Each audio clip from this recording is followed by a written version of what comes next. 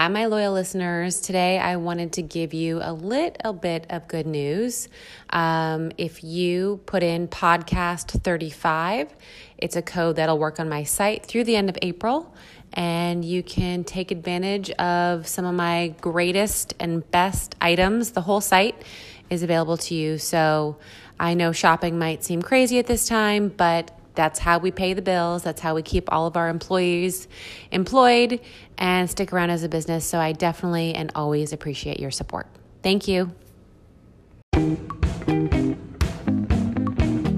Hi, everyone. It's Rebecca. You're listening to Superwomen. Today's guest is Ariane Duggan, the founder of D'Artagnan, which you're going to be like, huh? Why is she interviewing someone who is from a meat company? But guess what? I think it's really important what we put in our bodies and what those animals are raised, and the future of our health and planet depends on people like Anne and what she's doing. So I was really happy to dive into her industry and learn about what we can do if we are eating meat to be more responsible, both for animals, the ground we live on, and ourselves. Take a listen.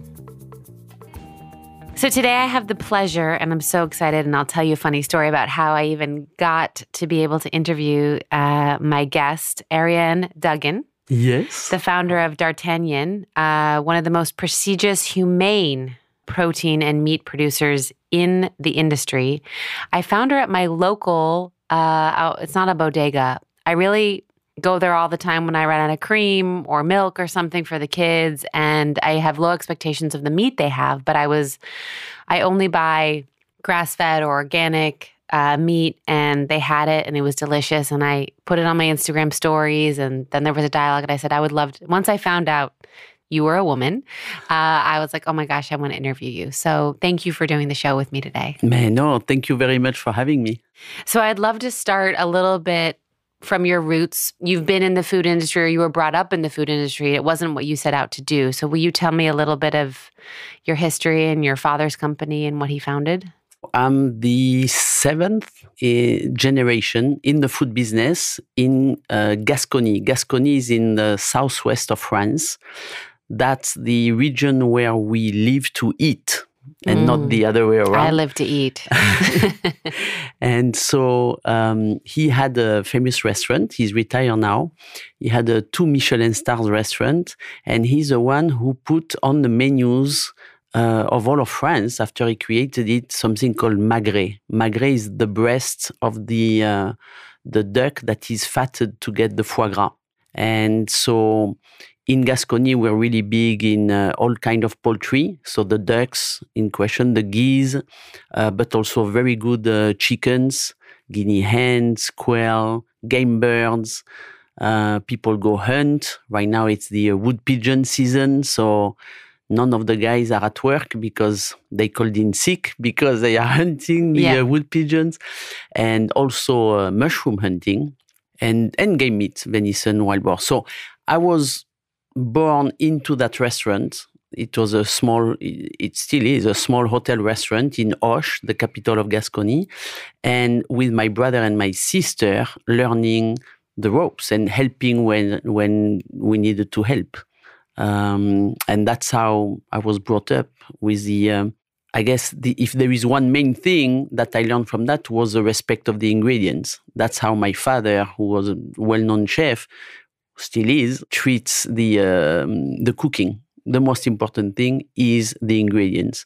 And in animal proteins, the most important thing to have a good ingredient is to raise the animals the right way. Mm-hmm. And the right way, basically, it means artisanally, small farms, so that the farmers actually know their animals, understand when something goes wrong or is kind of off, never treats them with medication as a prophylactic. But, of course, you treat an animal if an animal is sick, but no growth hormones, no antibiotics, no medication, just to accelerate the growth. Plenty of pasture. Heritage breed when you can, because that way they mature a little slower, and so the muscle develops slower and have some marble in it, and all that is, and the lack of stress, of course. So no pain, no stress, as little as possible, getting to the slaughterhouse to get the best tasting meat possible out of that. That's the end goal. And so that's what I learned in Gascony, and that's what I'm trying to reproduce here for now, the last 35 years. We're going to celebrate our 35th anniversary. Wow. Yeah. That's amazing. But you didn't move here thinking you were going to carry on the family tradition. No, not at all. No. I came to discover America. I loved America. There is this song in France. At that time, there was a pop singer singing in French, but literally, America, America, I want you and I will have you. You know, it's difficult to translate, but it's basically that's what it is. And I really loved that song. And I thought I was coming in the country of cowboys and horses. And it was a very romanticized way of looking at the United States. But I came in and I fell in love right away. And when you talk to expats, there are always a very violent reaction right when you arrive. Either you love it or you hate it. You know, there is no middle ground there. I came to be a journalist. I went to political science in Barnard College at Columbia University. I wanted to explore. I like to write, so I wanted to explore that. I thought that was a good way to go into journalism school at Columbia University, which is one of the most famous in the world. So that was one push. And on the other side, I knew that I was not going to take over my parents' business. My brother, 1 year younger, was destined to be the one taking over the business. And did you even want to at that point? I don't think I realized how unfair it was, except probably in the back of my mind somewhere. Right. But no, my whole drive was to show them, you know, the family, the friends, that I could do something on my own, that I didn't need the aura of the family to make it. But it was normal. At that time, it was really the boy is going to take over, not the girl, because the girl is supposed to marry somebody and follow that person. Wow. You know, it was. It's not that long ago, but it was really the MO. So, yeah. So you said, okay, I'm going to move to New York, be a journalist, I'll show you. And then what happened that the journey sort of not ended up, obviously, having your parents' company, but it's in a similar field? Mm-hmm. That was all luck, all circumstances, all luck. I needed a part-time job to pay for my studies. I ended up working in a little charcuterie on 13th Street called Les Trois Petits Cochons, the Three Little Pigs. I was there all summer. At the end of the summer, I didn't gather enough money to actually pay for the tuition. My parents did not really understand the tuitions in America, you know, and how expensive it can be. So they were not ready to help. And in the same time, my bosses, there were two partners, asked me to stay and proposed to me to give me a lawyer to prepare for the green card and the proper visa to work, etc. And that's how I went right back in the food business. Wow. I stayed with them for 5 years. It was fun. I made a lot of mistakes. I learned from my mistakes. In the same time, it was a thriving business selling pâtés to other retail stores around. Until one day, two guys arrived with a foie gras.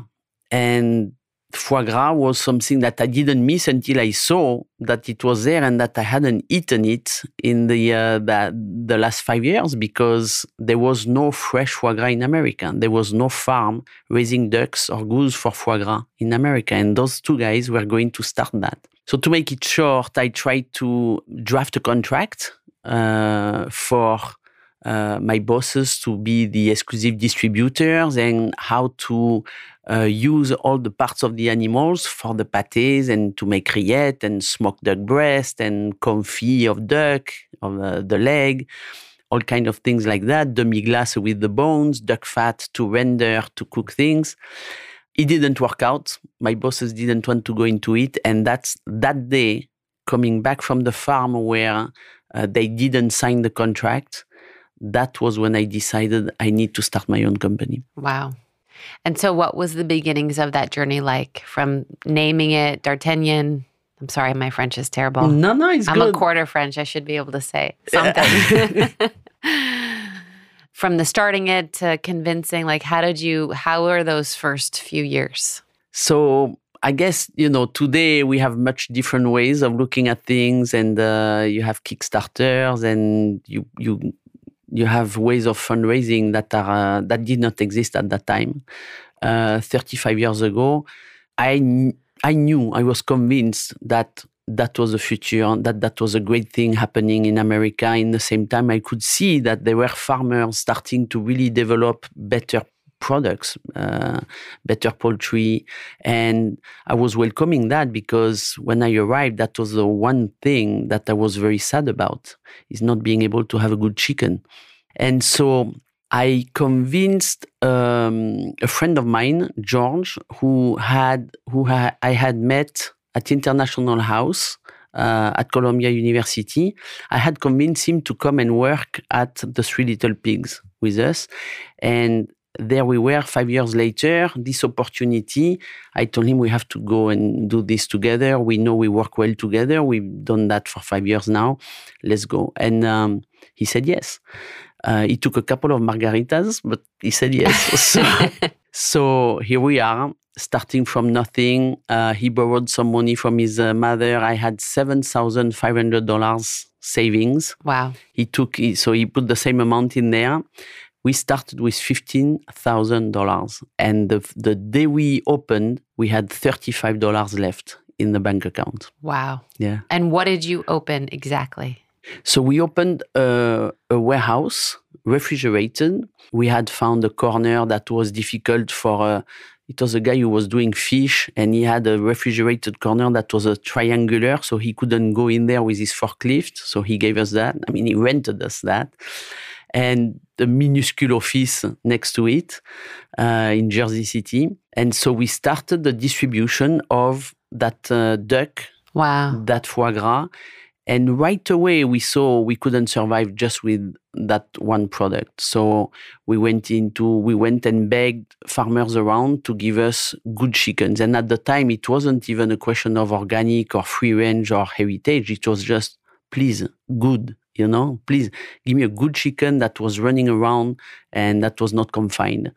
And little by little, we specialized and got our specs in order, but that was the beginning like that. And so we started going to chefs, and we were very, very lucky. Chefs at that time were just coming out of the first, Johnson & Wales, the CIA, Culinary Institute of America, French Culinary Institute. All those schools started to specialize and sending out professional chefs, young, dynamic, ambitious, who didn't want to stay in that basement kitchen in the restaurant, but wanted to come up and create new recipes and be respectful of the ingredients. Yeah. So we were there at the right time with that. Wow. So one thing I want to talk about a little bit is if you're a vegetarian, this episode is probably not for you, or if you're a vegan, this episode's probably not for you. But the importance of ingredients, because I think that people see the price tag of free range or organic and they go, oh, I can't afford that. But I feel like you're going to pay for it in your health later on, right? You're going to pay for it somewhere if you buy meats that have been pumped full of hormones. Also, they don't taste as good, right? They're not as happy. And so right. How has the journey been over the last 35 years? It's sort of sad that you didn't used to have to label things like that, but now you do, because we don't know where our food is coming from. Usually it's factory farmed. And I've made the decision I'll pay up front so that I can be healthy later.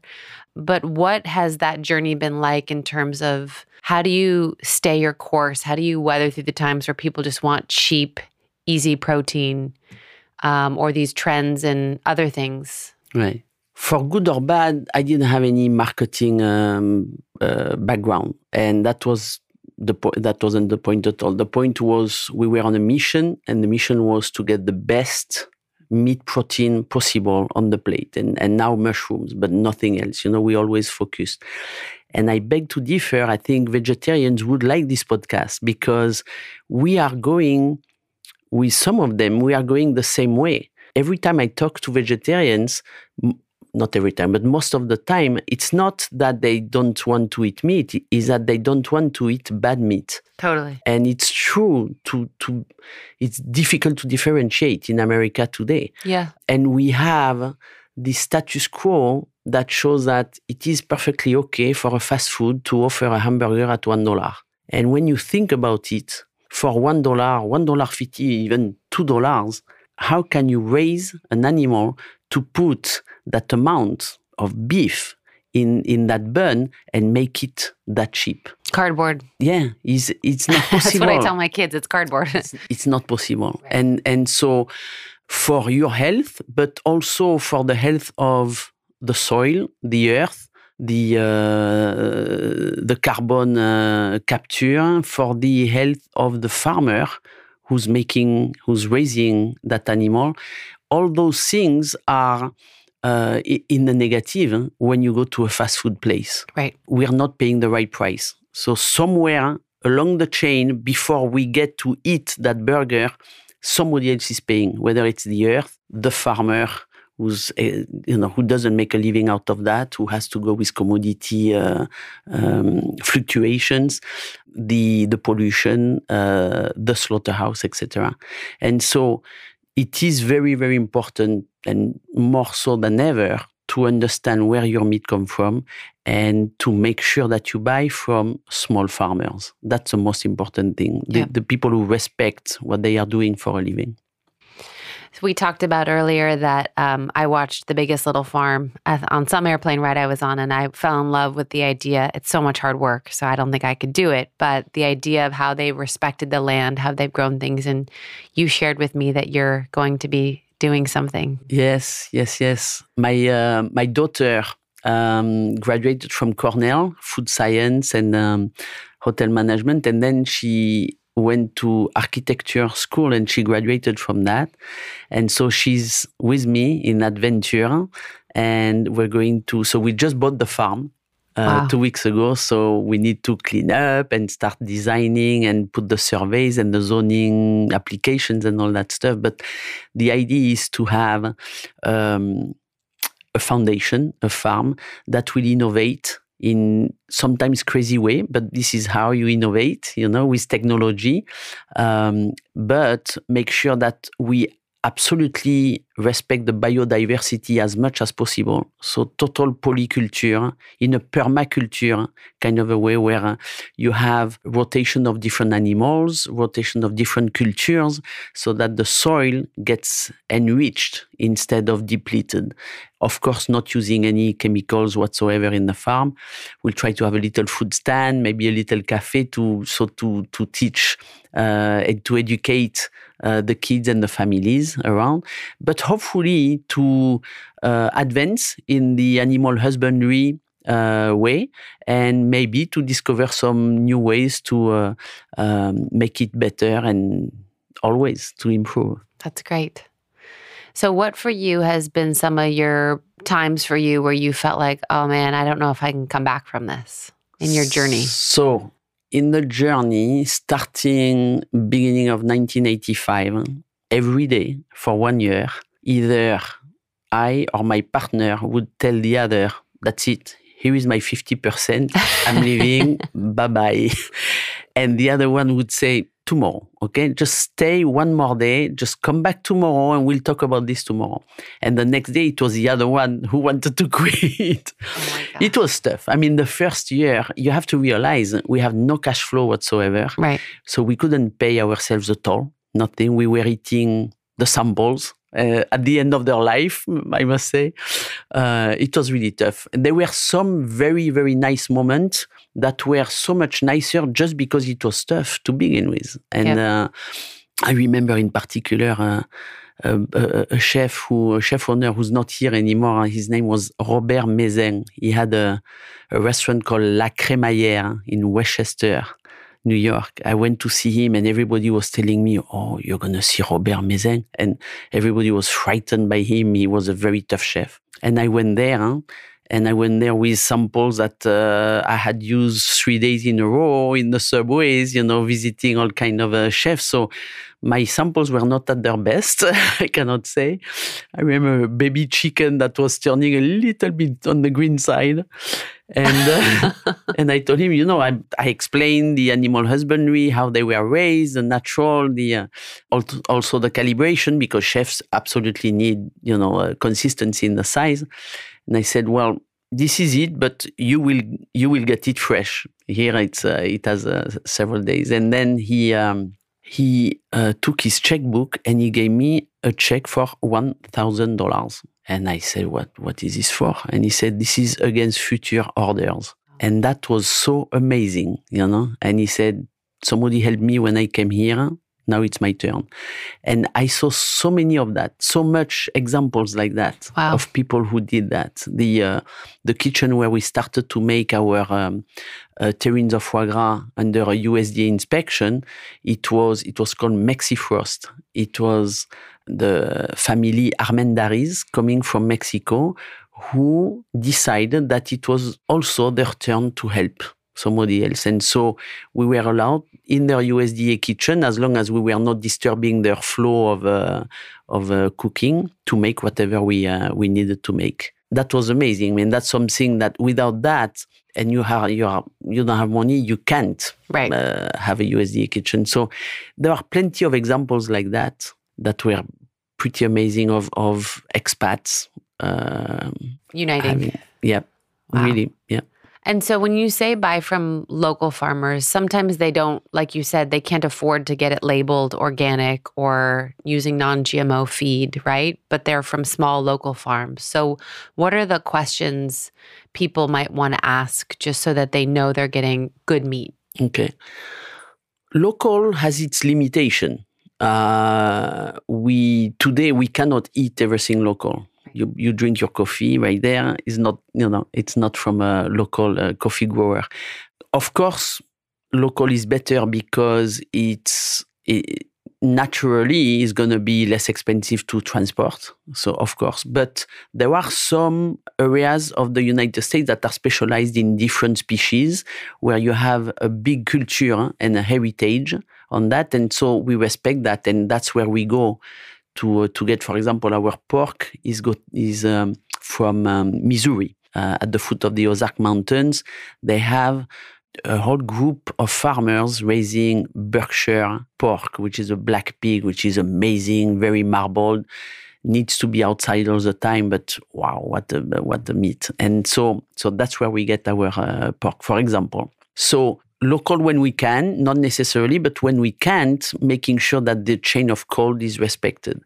Small is just simply to say, and to put a difference between an actual farmer, somebody who owns his land or rents it, but is responsible for the animals he raises there, instead of a factory farm that is owned by a big conglomerate who's putting employees there.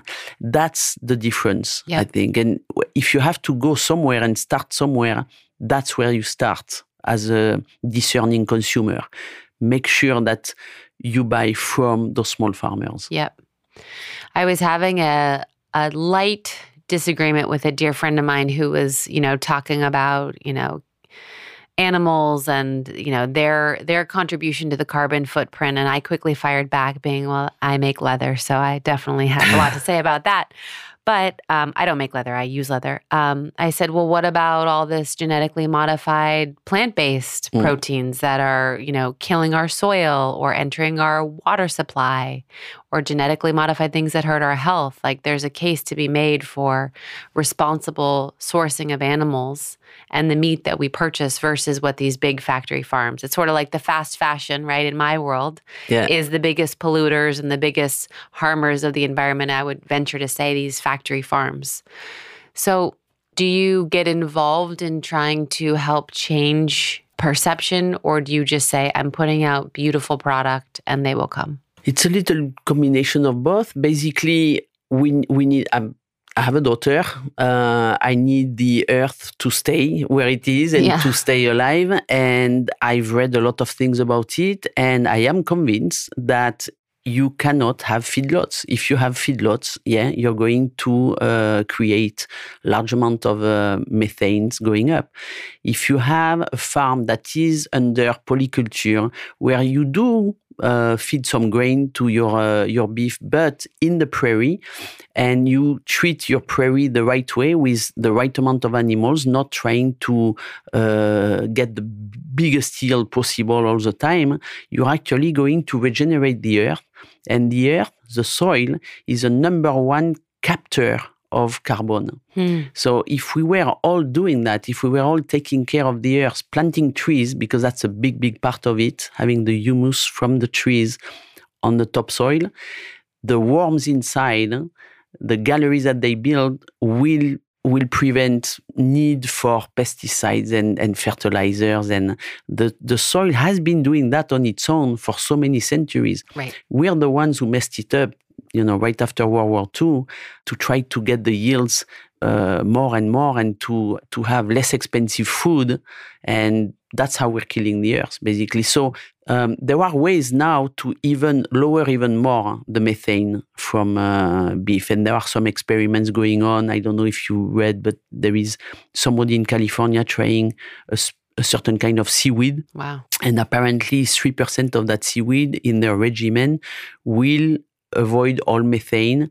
It remains to be seen. It's something that you have to look, and it's a study, it's an experiment. We have to make sure it works before developing it. But there are ways to do that. But still, without that, I'm firmly convinced with small farming, polyculture farming, you will not have that the problems that the factory farms are developing with the methane.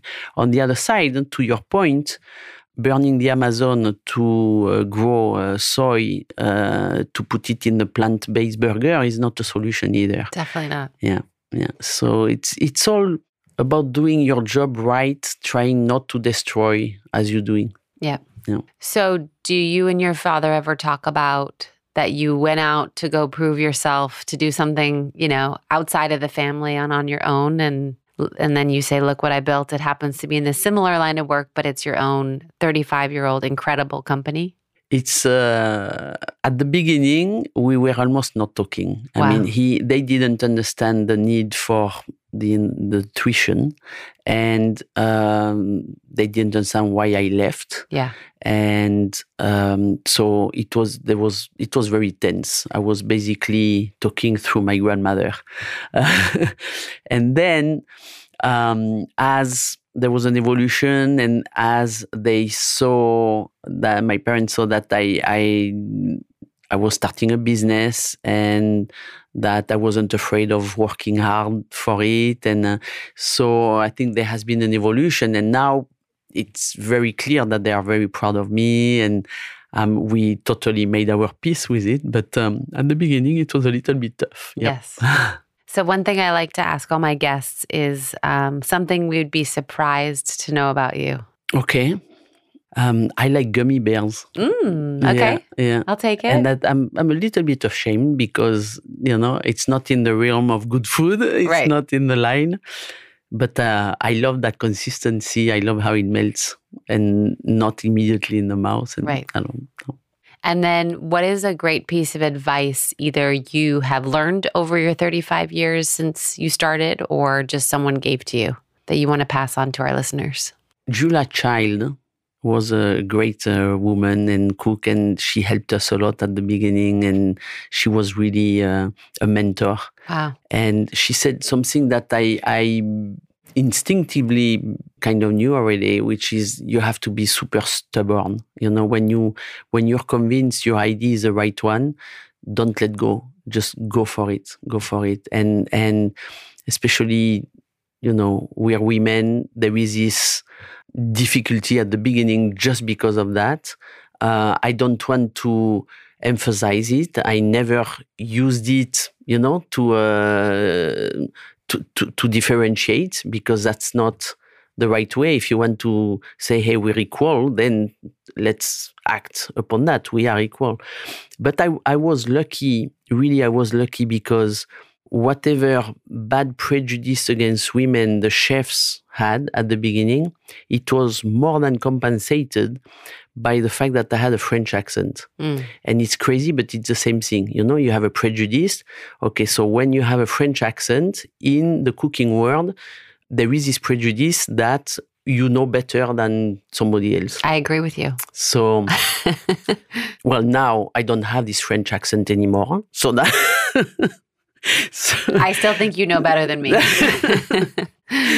But all joking aside, it's that's how it. And I think that's the most important thing. Don't look at gender. Don't look at differences, human differences. You're in business. You're talking to a business person in front of you, either a seller or a buyer, you know, or an employee. But that's it. Don't look at the gender. Don't look at the differences that could make. And when you do that for yourself too, and it takes care of it. I love that. Hopefully. Love that. Thank you so much. No, you're very welcome. Thank you. Yeah. Thank you. Let's have some foie gras. I know, right? That was Ariane Duggan. If you want to eat her meat, you can find D'Artagnan at all stores. I was shocked to find it at my local bodega. And I might not try the foie gras, but I'm excited to hopefully give you a new resource to eat healthy. Thanks again.